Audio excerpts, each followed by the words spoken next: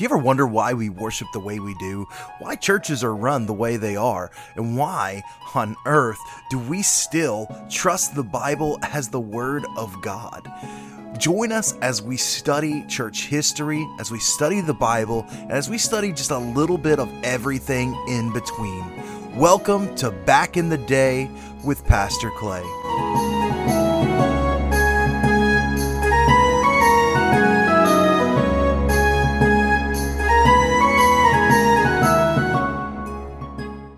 Hey, how are you doing today? Welcome to Back in the Day with Pastor Clay. If you did not hear last week's episode on George Mueller, go ahead and pause this, go back, listen to last week's, as it's more of an introduction into his earlier life and the beginnings of his ministry, because today we're going to dive into the majority of George Mueller's ministry and ultimately his death in this part 2 of the life of George Mueller. So the thing I want to propose today is, when the Lord is good and does good, how should we respond? Last week, we looked at the early life of George Mueller, and we know that he had nothing. He was stealing in order to fuel his gambling obsession until ultimately he landed himself in jail, and even that really wasn't enough to really stir his heart. And finally, the Lord got a hold of him, and he entered into ministry, and he was spared from going into the military service, even though technically he should have. But in 1829, Mueller went to London, and he went there to serve the London Society to help to minister and to reach and to help out with the Jews that were there. But ultimately, he became ill, and he had to go home to recuperate.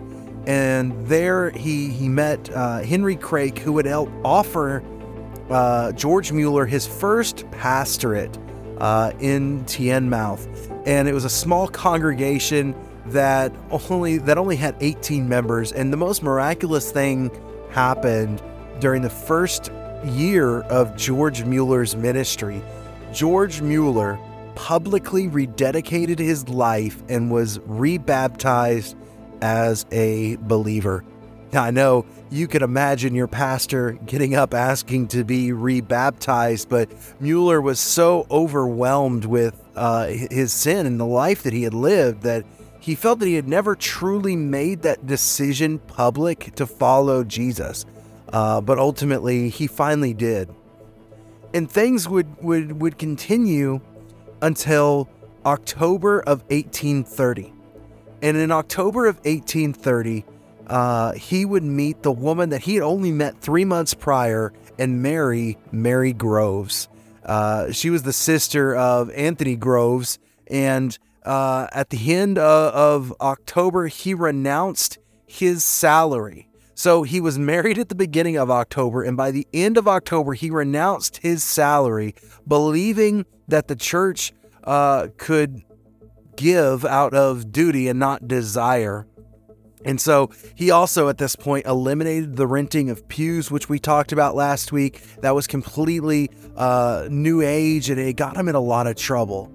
And so now we come into this part of George Mueller's ministry, and I think I spoke last week about his 4 objectives that he had for his early ministry, and that was to assist Sunday schools and day schools and to help start new schools that would teach biblical truths.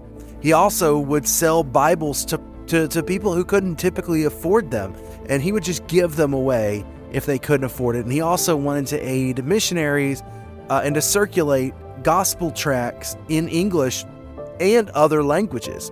And so not only did he want to circulate gospel-centric tract in a way that people could read and understand, he also wanted it to go into languages that people were speaking that were not English, which was a pretty radical idea at this time point.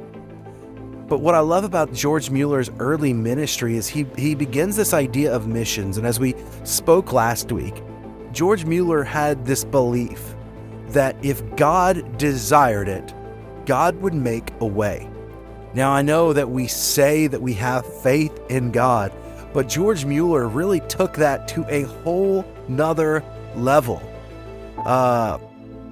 And as things were going on, and I want to kind of get to the mid part of George Mueller's ministry, where it comes to things began to change. And Mueller moved to Bristol in May of 1832, and he began working at Bethesda Chapel.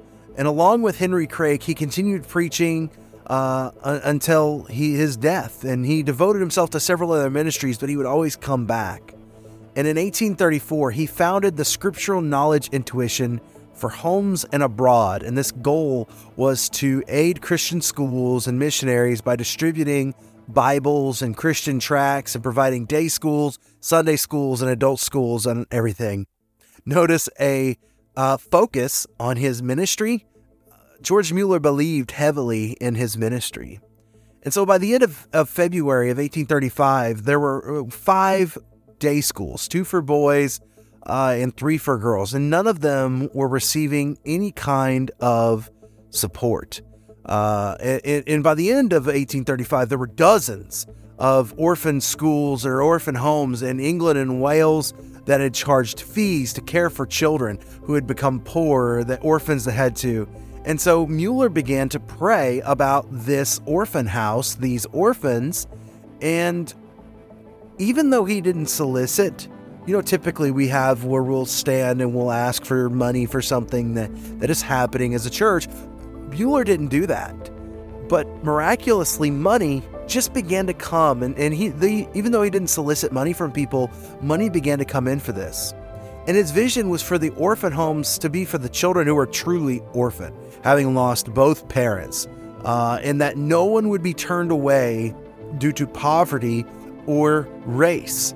And that would be completely out of the ordinary for any of these orphan houses that had existed, because they, let's face it, existed for profit.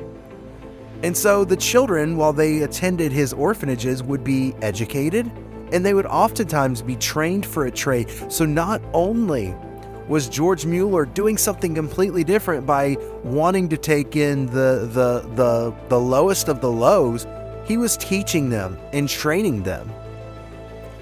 If you look just 100 years before this, how differently orphans would have been treated, especially around London. Now, many of you know my background, my historical knowledge begins and kind of ends in 16 to late 1800s London history, or really English history, because that was my focus in college. And so you look at the orphanage situation, especially in London around the 1700s, many of them were considered scourges of the earth.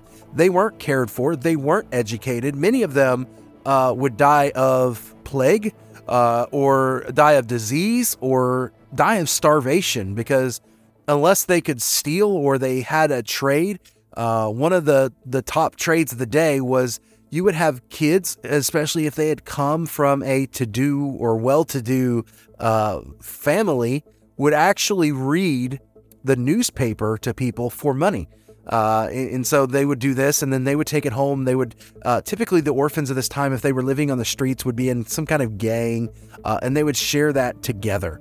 But homelessness among children was running rampant because you had all of these diseases going around. You had less than stellar healthcare system. And so it wasn't uncommon for kids to be without parents. But in the midst of this, Mueller sat to change all this. Not only would he take in kids that were just like that, but he would educate them, and he would train them in a trade. He would often come into this, and he would say this. He would say, God will provide. He would talk to people about the need for carrying and the gifts for furniture and money, dishes, everything began to come in. And Mueller kept a detailed record of every gift. Listen, if you are an administrative mind, you would love George Mueller, because there was not a penny, pence that would come in that George Mueller did not keep track of. Listen, I look at this stuff and it blows my mind how everything was going. And so people started showing up at these orphanages offering to teach or to work in the orphanage. And he would find places for them, and people would offer salaries for them, and things just began to fall into place. His mantra of God will provide, listen, it was on test because God was providing. It's estimated that during George Mueller's lifetime, he gave away over $700,000 that had been given to him for his own personal needs. That is not including what was given to him for the orphanages or for that. This was money that was given to him for a salary. This was money that was given to him for an apartment. This was money that was given to him to help his cost of living. And so he gave away most of it. He was known for giving away most of it. He was saying that sometimes there were rough times. In fact, during the first 2 years of this, things went extremely well. Everything was working great until 1837. In 1837, things began to change for George Mueller, and money was tight. He had more kids than he knew what to do with, and it seemed like there was no way for that to happen. And George Mueller recounts in his autobiography that there was a time where mealtime arrived, and yet there was no food. There was no food for mealtime. The mealtime had arrived, and he said, Lord, I don't know how you want me to feed these kids. And so he would begin to pray, Lord, you provide. Only you provide. And that's exactly what would happen. He recounts that there was this man that came in and had just said, I have all of this extra food, and I have no one that would eat it. Would your kids like it? And so there are account after account of things happening like this. And what's incredible is, in the midst, by the way, of his poverty, of his not having enough, he's reading and studying the Bible sometime around 1838, I believe. He's reading the Bible and he feels God calling him to care for even more orphans. And he spends 5 weeks in prayer, basically saying, Lord, I cannot take more.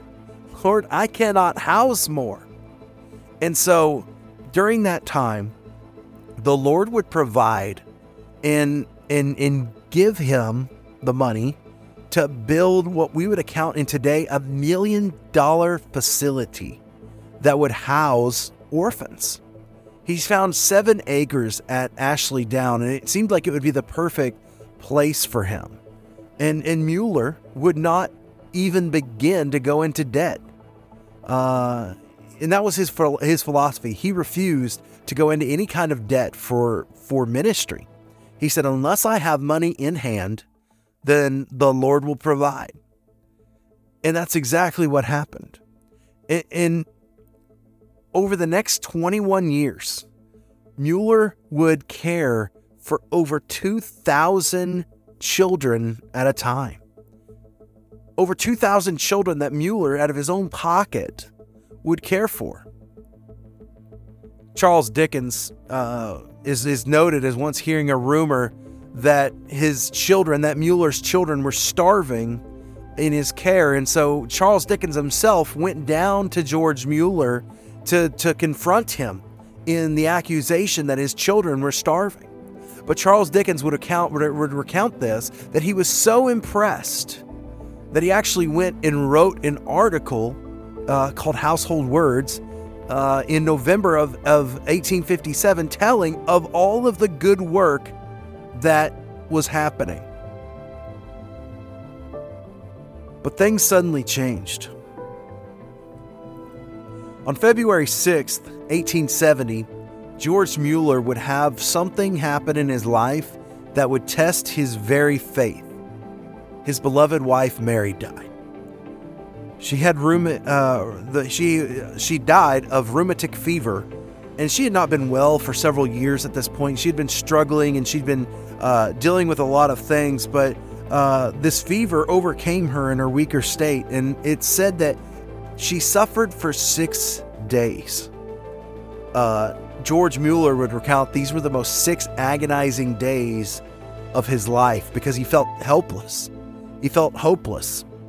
And Mueller wrote in his diary, 39 years and 4 months ago, the Lord gave me my most valuable and lovely and holy wife. Her value to me and the blessing God made her to me is beyond description. This blessing was continued to me till this day, when this afternoon, about 4 o'clock, the Lord took her to herself. On February 11th, just 9 days after this, he wrote, "Today, the earthly remains of my precious wife were laid in the grave. Many thousands of persons showed their deepest sympathies. About 1,400 of the orphans who were able to walk followed in the processional. I myself am sustained by the Lord to the utmost, performed the chapel service at the cemetery." He would go on and he would choose Psalm 119 as the text. "You are good and do good." You see, George Mueller's heartfelt prayer was that the Lord would do good. Despite everything that was going on, I love my wife. I love my wife dearly, and I cannot imagine what my life would be like without her.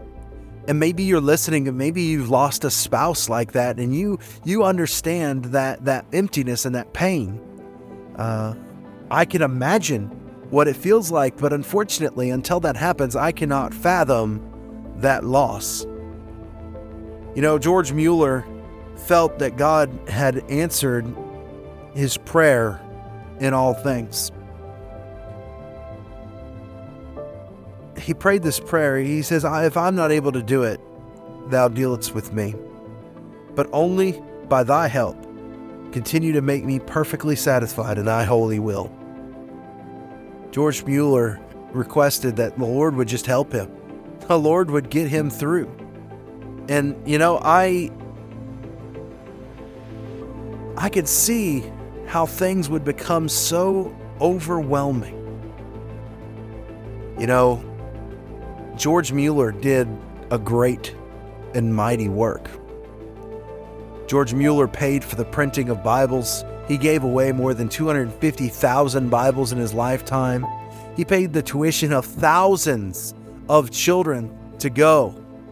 During his lifetime, it said that he raised $129 million in 1800s, to which he gave away.